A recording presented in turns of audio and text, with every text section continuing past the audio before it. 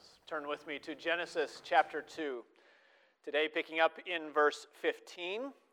I say picking up, although we were not in Genesis 2 the last time I was with you. It's good to be back, by the way. Good to be back home with our home church. I trust that Stephen Atkinson opened the Word faithfully last week, as he always does. But today we are returning to our studies this summer through the issues of marriage and sexuality as we find them in the Scriptures.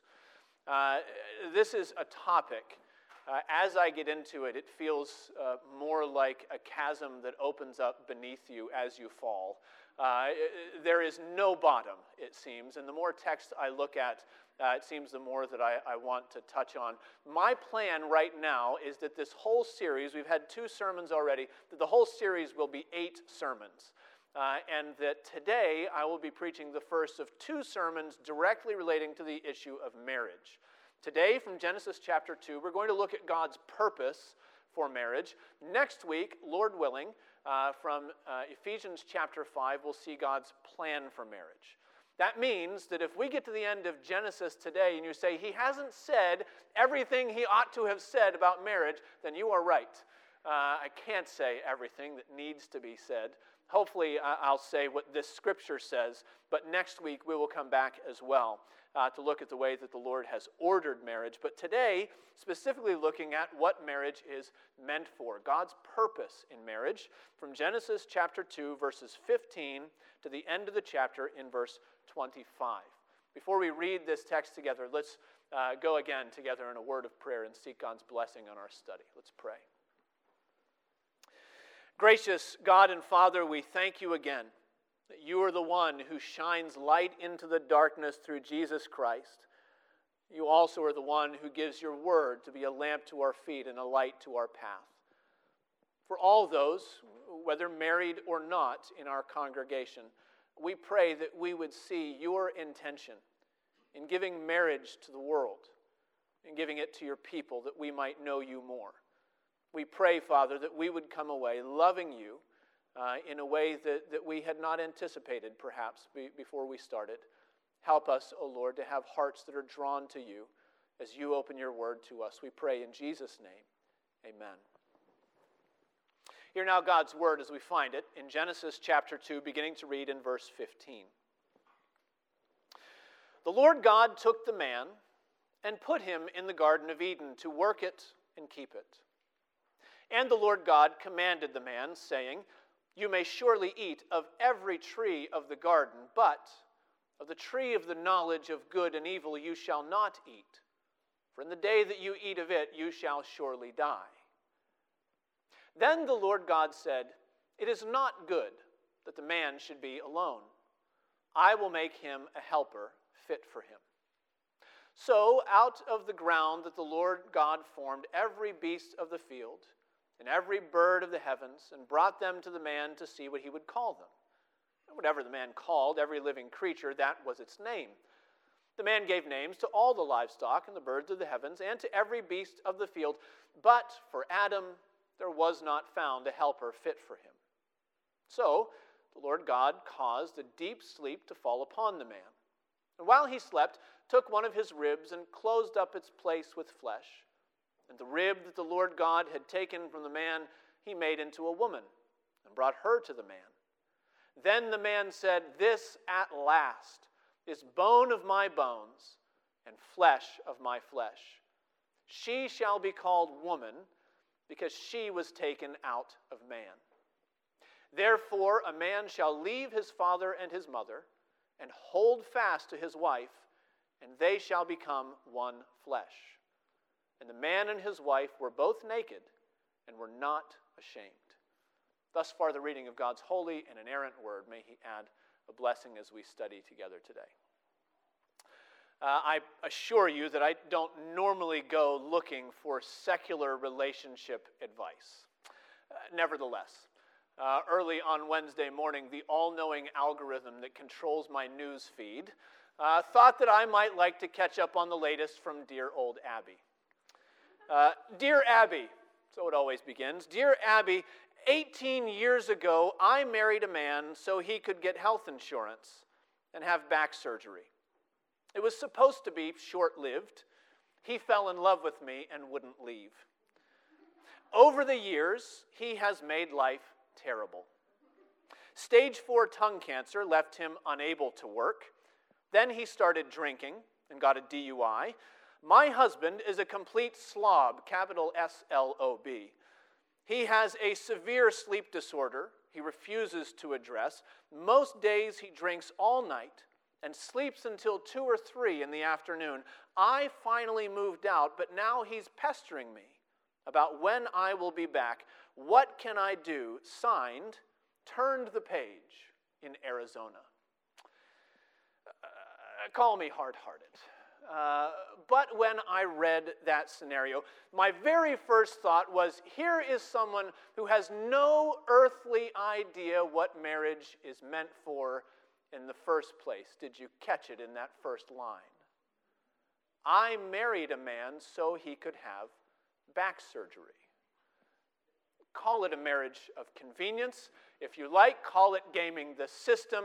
However you slice it, it's marriage for something other than marriage itself. And I thought, here is someone who has no idea what marriage is for. And then I read the advice. Dear Turned, unless you want more of the same, do not go back. You have done enough of the heavy lifting. It's now time to concentrate on what is good for you and what will make you happy. Because you no longer want to live with this person, consult an attorney about how to extricate yourself from a dysfunctional relationship which should have ended as soon as he healed from the back surgery. Well, that made it much more clear. Here is not one, but 2 people who have no idea what marriage is meant for. One says that marriage is about health insurance. The other says that it's, well, for happiness. The Bible says something entirely different. You're aware that among conservatively minded biblical Christians, there is no end, it seems, to the struggle with our culture's push to redefine marriage, with good purpose, I think.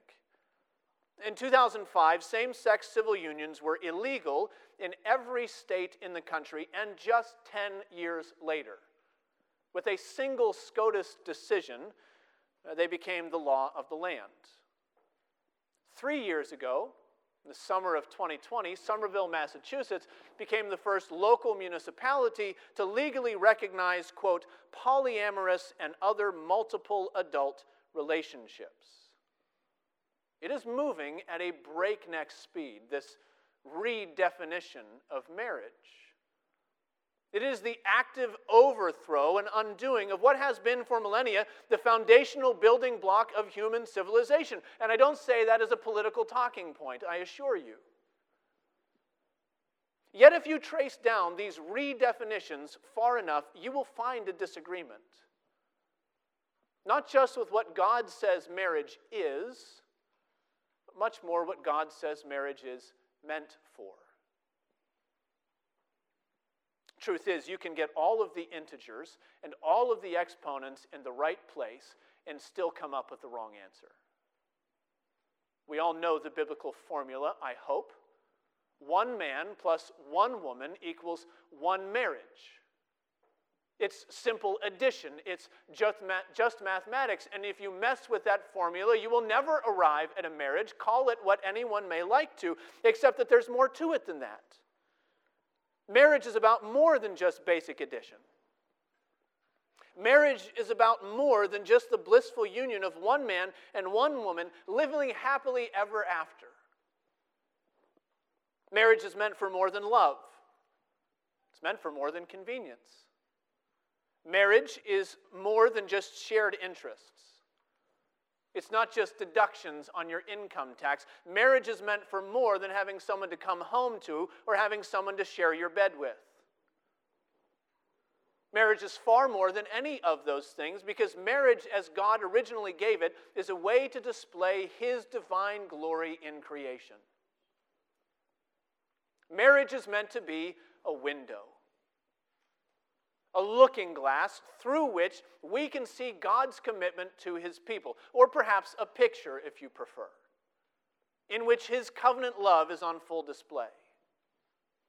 Marriage for the believer is one of those ways that the Christian can show the watching world that God is God and God is good. It is a way to display the glory of God. That is the Lord's original purpose. And we can see that purpose in seeing from this text three things that God gave to the first man that he created.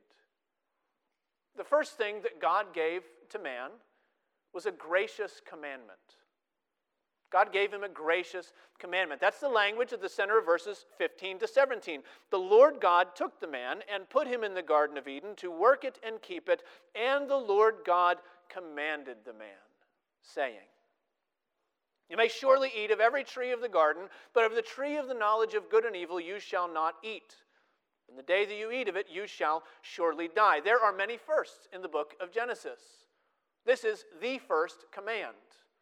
It's the first time that word shows up, and it comes to Adam in terms of something that he is allowed to do and something he is not allowed to do. Or we might say that this first gracious command comes with blessings, but it also comes with boundaries. It was not a stingy command. It was not a one-sided killjoy sort of command that the Lord heaped onto his creation like some wearisome burden. Adam, you can eat whatever you want, the Lord was telling him. Everything that is good for you is at your disposal. You may eat freely. You can have it all. Incredible, abundant, lavish provision. Only one tree has been denied to you. You may surely eat of every tree, but not from the tree that leads to death. This is how God works. He does not give rules to his people arbitrarily. He does not bind us with commandments just to watch us squirm under his restrictions. When the Lord God gives commandments, it is always for our good. And very often, like this commandment, his commandments are double-sided. That is, they often show us what is good, what we ought to pursue, and they show us what leads to death, what is destructive, those things we ought to escape and flee from. Take an example. The Lord on the one hand says, "You shall have no other gods before me." On the other hand, the greatest commandment. He tells us, "You shall love the Lord your God with all your heart and all your soul and all your strength." That's two sides there of the same commandment. The Lord knows that idolatry leads to death. He also knows that to know him is life eternal. And so he says, one thing you must flee, then another thing you must pursue. You must flee from idolatry. You must put your hopes in the Lord God only. This is what 1 John chapter 5, verse 3 tells us. 1 John chapter 5, verse 3, "For this is the love of God, that we keep his commandments, and his commandments are not burdensome." No, they're not. God's commandments are not burdensome. God's commandments are gracious. God's commandments are for our good. God gives his people boundaries, but those boundaries help us to enjoy the blessings that he has for us. Let's think about that with a different word pair, perhaps. God gives us blessings with boundaries, or we might say that the Lord calls us to fruitfulness, but he also calls us to faithfulness. Notice that twofold charge God gave Adam in verse 15. The Lord God put the man in the Garden of Eden to work it and keep it. To work it and to keep it. To cultivate it, we might say, and to protect it. The Lord put Adam in this incredible new paradise. And he called him to get to work, making that paradise even more productive and abundant than it already was. But he had to work the ground faithfully. He had to protect the garden from anything that might threaten it. He was to cultivate his crops, not like a landowner, but like a sharecropper. Realizing that he was just a steward, that somebody else was in ultimate control, and he had to be faithful to the one who was over him. God's gracious commandment. He gives us faithfulness, a command to faithfulness, and within that faithfulness, he promises fruitfulness. He gives blessing within God-ordained boundaries. perhaps this seems like a strange place to begin thinking about marriage. In fact, I bet that the last time that you were at a wedding ceremony and the pastor opened Genesis chapter 2 to read this wonderful text in the context of marriage, he probably picked up in verse 18. It's okay, you have to start somewhere. You can't always go all the way back to the beginning. Verse 18 is a wonderful place to start thinking about marriage. But what we see when we pick up the story in verse 15 is that marriage comes to us in a larger context. The Bible tells us that God created all things out of nothing. The Christian doctrine of creation ex nihilo. Marriage is also God's creation, but there's a sense in which it doesn't come out of nothing. God starts with pre-existing material, if you will. God begins with a larger purpose that he has for humanity. And this larger purpose we began to see the last time we were together in Genesis chapter 1. Genesis chapter 1, verse 26, "Then God said, 'Let us make man in our image, after our likeness, and let them have dominion.'"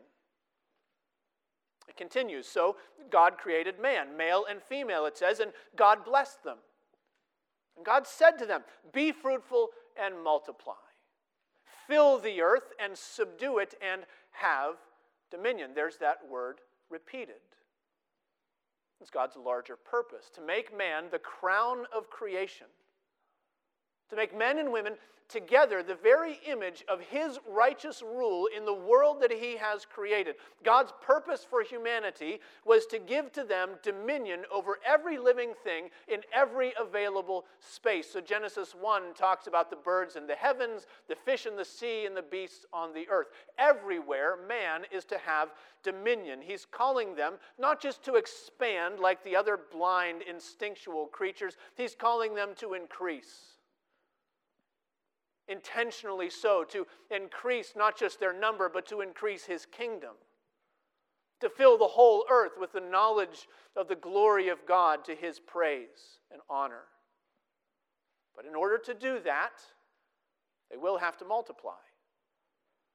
In order to be faithful to God's purpose, they will have to be fruitful.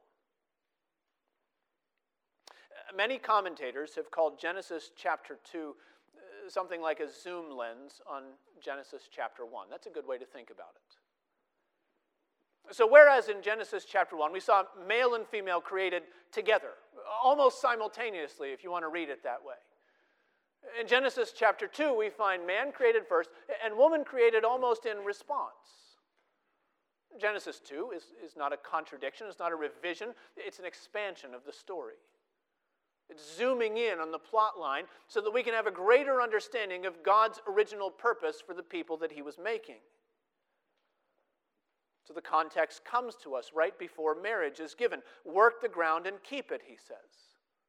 Enjoy and abstain. Eat from all the trees, but not that one. Multiply and fill the earth and have dominion, but fill the earth in order to subdue it. And this is the gracious commandment that prepares God's glory to shine forth in marriage. I want to take a little sidestep here. We're going to come back to the text in just a moment, but a word to those who are married and those who are not. We ought to mention that when we talk about fruitfulness in marriage particularly, one of the ways that we measure that is with children. Let's not avoid the obvious. That is what Scripture tells us. It tells us that children are a heritage from the Lord, and blessed is the man whose quiver is full of them. Let's not downplay the blessings that Scripture actually tells us to call blessings, but we also need to know not every married couple will have a quiver full of children. Not every married couple needs to try to have as many children as physically possible. And we all know, of course, that some, perhaps many Christian couples in God's providence will never be able to have any children. And the Lord is sovereign over these things. Let's say what Scripture says. Children are a heritage from the Lord. He chooses when and if our children are born. And in our childbearing or in our childlessness, we have to learn to trust that he is the one who will do what is best for his people. It means that all of God's people, married or not married, need to learn the discipline of waiting faithfully for Him. We need to learn that while we wait for Him, we can apply ourselves to the other fruitfulnesses that are pleasing in His sight. Truth is, whether you have biological children or not, the Lord still calls you to multiply. He still calls you as a believer to make disciples. He still calls you as a believer to adorn the profession of your faith with good works.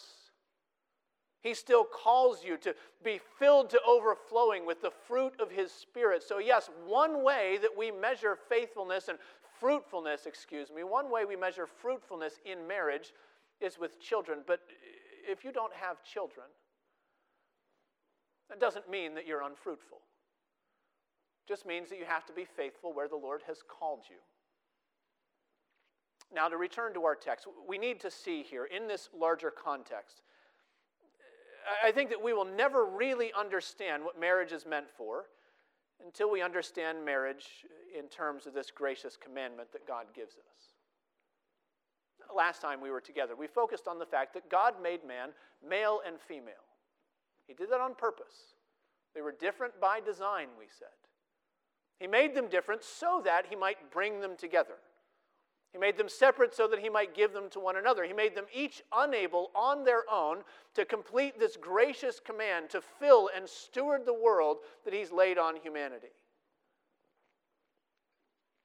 And it means that amidst all of these redefinitions of marriage flying around in our wider culture, we also need to watch for the temptation to diminish marriage, to make it less than what God says it actually ought to be. There's the ever-present effort to define marriage according to romantic love.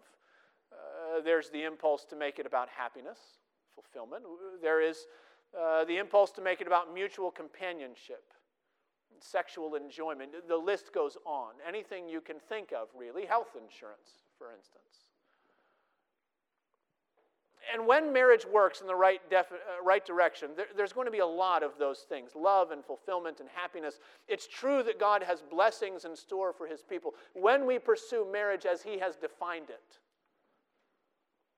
But as good as any of those things are, they are not the purpose for which God gave marriage to humanity. How do we know that? Because He gave us first a gracious commandment. He gave second a suitable helper. That's our second point. God gave the man a suitable helper. Verse 18 is one of those parts of this passage that sticks in people's mind when we think about what does the Bible have to teach about marriage. And many a good marriage sermon has zeroed in on this verse. Then the Lord God said, "It is not good that the man should be alone. I will make a helper fit for him." It grabs us because it seems out of place, doesn't it? How could it be so in this wonderful paradise that the Lord has just made? The Lord creates everything, and fish and birds and beasts and flowering trees and plants to eat, and He creates everything, and He says it's all very good. And none of it's been touched by sin yet. So how could there be something that is not good in the world that God has created? While you ponder that, I want you to notice the first person to recognize the not goodness of Adam's situation. It is not Adam. Right? It is the Lord Himself. It is God who points out that this is not good. Let's not get the wrong impression. The text says that the Lord said, "It is not good for the man to be alone." The text does not say that Adam was feeling lonely. This is not a statement about his mental health. Right? Kent Hughes says that for all we know, Adam didn't even recognize that he was alone. For all we know, he was sinlessly content with exactly what the Lord had provided for him in that garden. It's not Adam who notices. Instead, it's the Lord who declares that this situation is deficient. It's the Creator who acknowledges that there's still something that doesn't fit His good plan. Remember how chapter 2 is a zoom lens. That means that chronologically, this passage we're reading today fits somewhere between those two little words, man and woman, male and female, in Genesis chapter 1, verse 27. Male and female, he created them. That's our whole passage today. That means when it says that it's not good for man to be alone, it doesn't mean that God has made a mistake. It simply means he's not done yet. Nancy Guthrie says that Eden was unspoiled, but it was also unfinished. God calls it not good, because he has not yet made humanity what it was intended to be from the beginning. But then the rest of verse 18 lets us in on that secret that Adam doesn't learn until down in verse 22. God himself, he says, will finish his own masterpiece. I will make him a helper fit for him, he says. That's a weighty statement. You notice that when the Lord is saying what he will do, God is, by his solution, diagnosing the real problem that Adam is in. Let's say you go to your doctor next week, and you've got all sorts of nasty symptoms that indicate some sort of infection, and you don't have any idea what it is. But if your doctor is worth her copay, she will run all the tests. She will send out the cultures. Then when the results come back, she may prescribe you something to deal with it. And it may be an antibacterial, it may be an antiviral, maybe an antifungal, maybe an antiparasitic if you're unlucky. But the medicine that you get tells you an awful lot about the sickness that you have, doesn't it? And when the Lord sees Adam in the garden, he sees his problem. He says, I know just what you need. I have just the thing for you, Adam. He is diagnosing the problem that Adam has. And the Lord says, no, you don't need a psychiatrist, Adam. You don't need a mother. You don't need a CFO. You don't need a companion. You don't need a friend. You don't need a lover. You don't need a pet or a secretary or a slave or a hookup. You need a helper. That word is freighted with meaning in the Old Testament. In the vast majority of the places where it shows up in the Old Testament, it actually speaks of the indispensable help that God himself gives to his people. So in Exodus chapter 18, verse 4, we learn that Moses named one of his sons Eliezer. That's the word, Ezer, a helper. And Eliezer means God is my helper. The text goes on to tell us that he chose that name because he said, the God of my father was my help, and he delivered me from the sword of Pharaoh. Do you remember Pharaoh before he went down to Egypt? Do you remember what he said in Exodus chapter 3? Who am I that I should go and say to Pharaoh? Who am I that I should go and lead the sons of Israel out of Egypt? How can I do that? But now in chapter 18 he says, but the Lord was my Ezer, my helper, the indispensable one, without whom I would never be able to accomplish what I had been sent to accomplish in the first place. It helps us to understand that a helper in the Bible is not some add-on accessory. Not just a little pat on the shoulder, a bit of encouragement. You can do it, Adam. There you go. It's true. In this text, Adam has priority in creation. He has priority in the story of Genesis. It's true that as the federal head representing humanity, the command in verse 17 comes to Adam in the singular. You, Adam, you may not eat of the tree of the knowledge of good and evil. It's true that he has priority. And it's true that, as Paul says in 1 Corinthians 11, man was not created for woman, but woman for man. But when Paul says that, he doesn't mean that she was created for him in the sense that she was to be a possession, like an appliance or a trophy.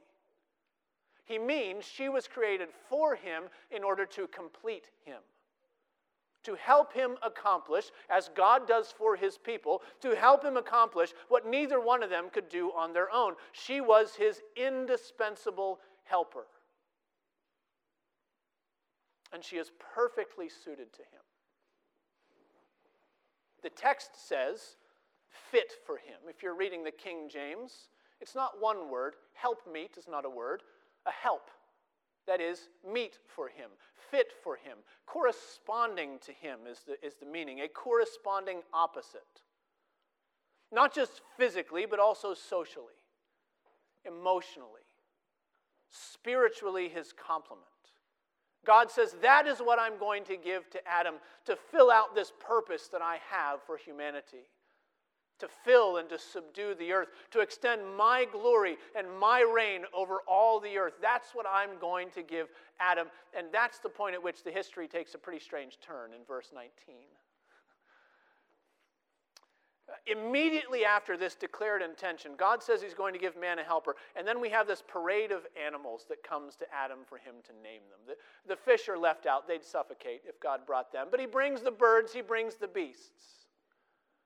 And as we read that, the Lord has just primed the pump. We're going to meet this helper, and then wait a minute. And you start to wonder, when are we going to get to the good part? There's a wedding to get to. What are we doing naming all of these animals, oxen and lemurs and emus and tapirs? When are we going to meet this woman who's so important to God's plan? If when you read that, you find yourself getting wrapped up in the anticipation, I think that's exactly where you ought to be. I think that's exactly where God wanted Adam to be. We don't know whether Adam knew in verse 18 that he was alone, but by the end of verse 20, he's starting to figure it out, isn't he? At the end of verse 20, he has seen all there is to see. The Lord brings this constant stream of other living creatures before him. And it tells us very clearly, but for Adam, there was not found a helper fit for him. It's not until he's ready, in a sense, not until he's waiting, that the Lord makes good on his promise. Verse 21. So the Lord God caused a deep sleep to fall upon the man, and while he slept, he took one of his ribs. He made it into a woman. He brought her to the man. Maybe it's at this point in the story that you realize just how much of this passage about marriage is really a passage about God. Did you notice how he is the prime mover in the whole thing? Did you see how many active verbs are attributed to him while everybody else is simply acted upon in this situation? The Lord God, it says, took the man, put him in the garden. The Lord God commanded the man. The Lord God declared that Adam's loneliness was not good. The Lord God promised to create a helper. The Lord made the animals and brought them before him. The Lord God did the same thing with the woman that he had made while Adam slept like a baby. And on it goes through the whole passage. The Lord is at the center of the Bible story concerning marriage. That is why wherever marriage is maintained and supported rightly in creation, there the glory of God cannot help but shine forth. Marriage can't help but reveal the glory of our God because marriage is a gift that was given by Him. It is not a social construct. It is not a human invention. It is not some meaningless piece of paper filed away in a courthouse somewhere that you will never visit again unless you get in trouble. Marriage is a gift from God to His creation, meant to show us His glory. And Adam got it, I think. Because when the Lord brings this woman to him, he breaks out for the first time in praise and in poetry. These are the first recorded words we have from the first man ever created. This at last is bone of my bone and flesh of my flesh. She shall be called woman because she was taken out of man. She is his perfect complement, he found. His corresponding opposite. And no offense to any of the wives in the room, but since that day, there has never been another bride on her wedding day as radiant as this woman was when her heavenly Father, as it were, walked her down the aisle and presented her to her husband. Never mind the fact that we have no idea what she looked like. It's curious, isn't it? The bride on her wedding day, and we don't even get a picture. The Bible tells us nothing about what she looked like. They don't tell us if she was tall or short. We don't know if she was blonde or brown-haired. We don't know if she was fair-skinned or dark-eyed. We don't know if she had full lips or long, healthy cuticles. Isn't it interesting, we should think? For a book like the Bible that has been so consistently maligned as sexist, and misogynistic, and oppressively patriarchal. Isn't it interesting that the Bible doesn't give us a single description of the woman that ticks any of the boxes that capture the erotic imaginations of sinful men? Not a one. We aren't told what she looks like. We aren't told what she can cook. We aren't told what she's like in private. Because her value doesn't lie in those things. Her value lies in being the perfect complement to the man that God has created in order to fulfill this promise command that He's given to humanity. And it means, despite all the hype that you may have heard, the Bible is not anti-woman. The Bible is pro-woman. And the Bible is pro-man. Because the Bible is pro-marriage. And He has made them for one another. This leads us to the third gift that God gives to reveal His glory in marriage. He gave the man a gracious command, and He gave him a suitable helper. He also gives us all a permanent covenant. A permanent covenant. If you're looking for a takeaway in this chapter, it comes in verse 24, right after the therefore. Therefore, a man shall leave his father and his mother and hold fast to his wife, and they shall become one flesh. Notice that this is the verse that moves us immediately from history to principle. It moves us from they did to you shall do. Genesis chapter 2, verse 24 is the formula, by the way. It is the divine equation for holy matrimony. It involves one man and one woman joined in a covenantal bond unlike any other human relationship. And this would have been shocking in the Jewish ears. Even the normal loyalties that each man and woman ought to give to their parents was swallowed up by the marriage bond, this covenant that God gives to His people forever. Perhaps more striking is that in this enduring command, the two principal actions, the third one we might think of as a sort of overflow of the first two. But the two principal actions that God says makes a marriage, they also show up in passages describing the covenant bond between God and His people. Leave, He says, break off all other relationships and hold fast or cleave or cling to your wife, He says. Listen to it in Deuteronomy chapter 10, verse 20. The Lord says, you shall fear the Lord your God. You shall serve Him and hold fast to Him. By His name you shall swear. The inference here is that there is no other name you shall hold fast to. No other God you shall have. A unique relationship forever. You shall hold fast to the Lord your God. And then He gives assurance to His people. Deuteronomy chapter 31. Be strong and courageous. Do not fear or be in dread. For it is the Lord your God who goes with you. He will not leave you or forsake you.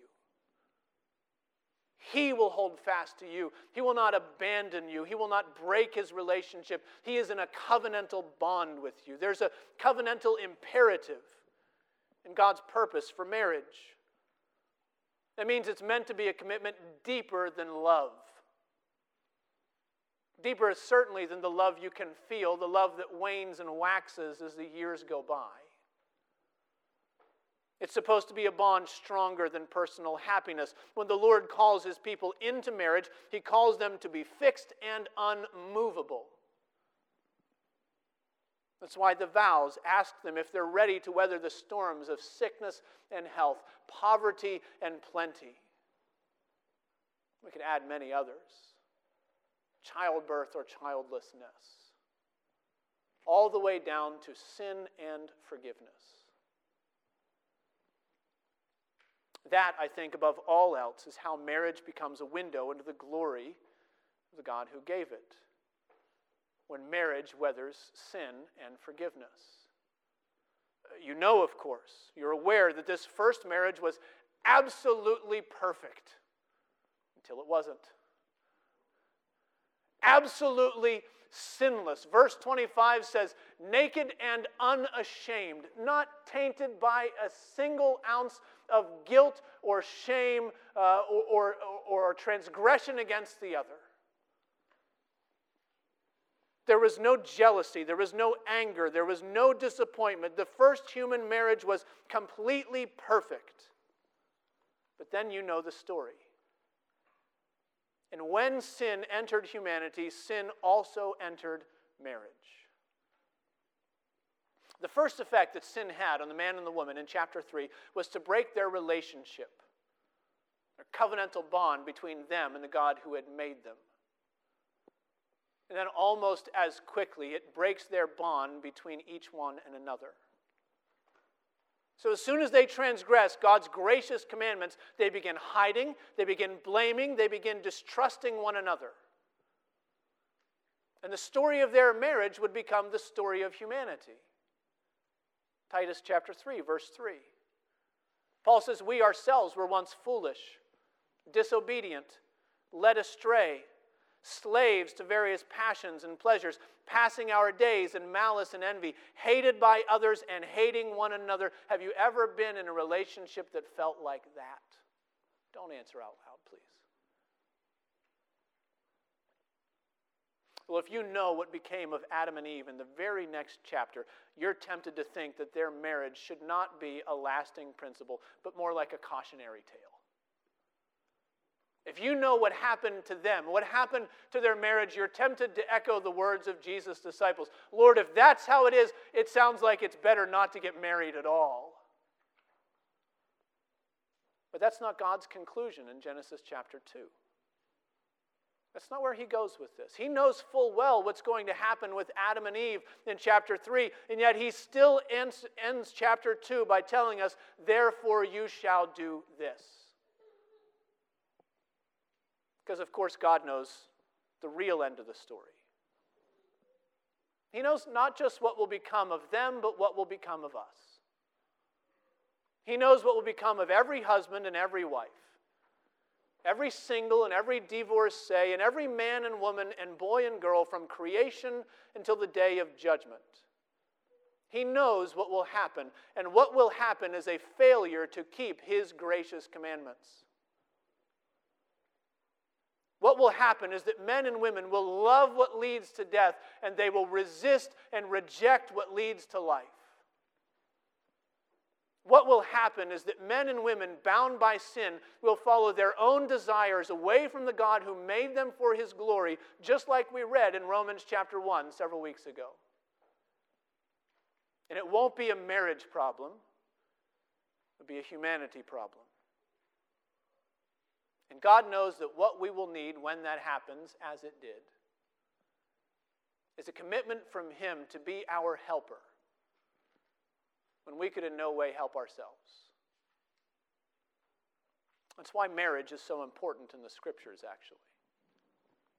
Not just because marriage is the building block of civilization, which it is. Not just because the Christian family is the context in which children can grow up into disciples, which it is. Not just because Christian marriage leads to satisfaction and human flourishing, which it can.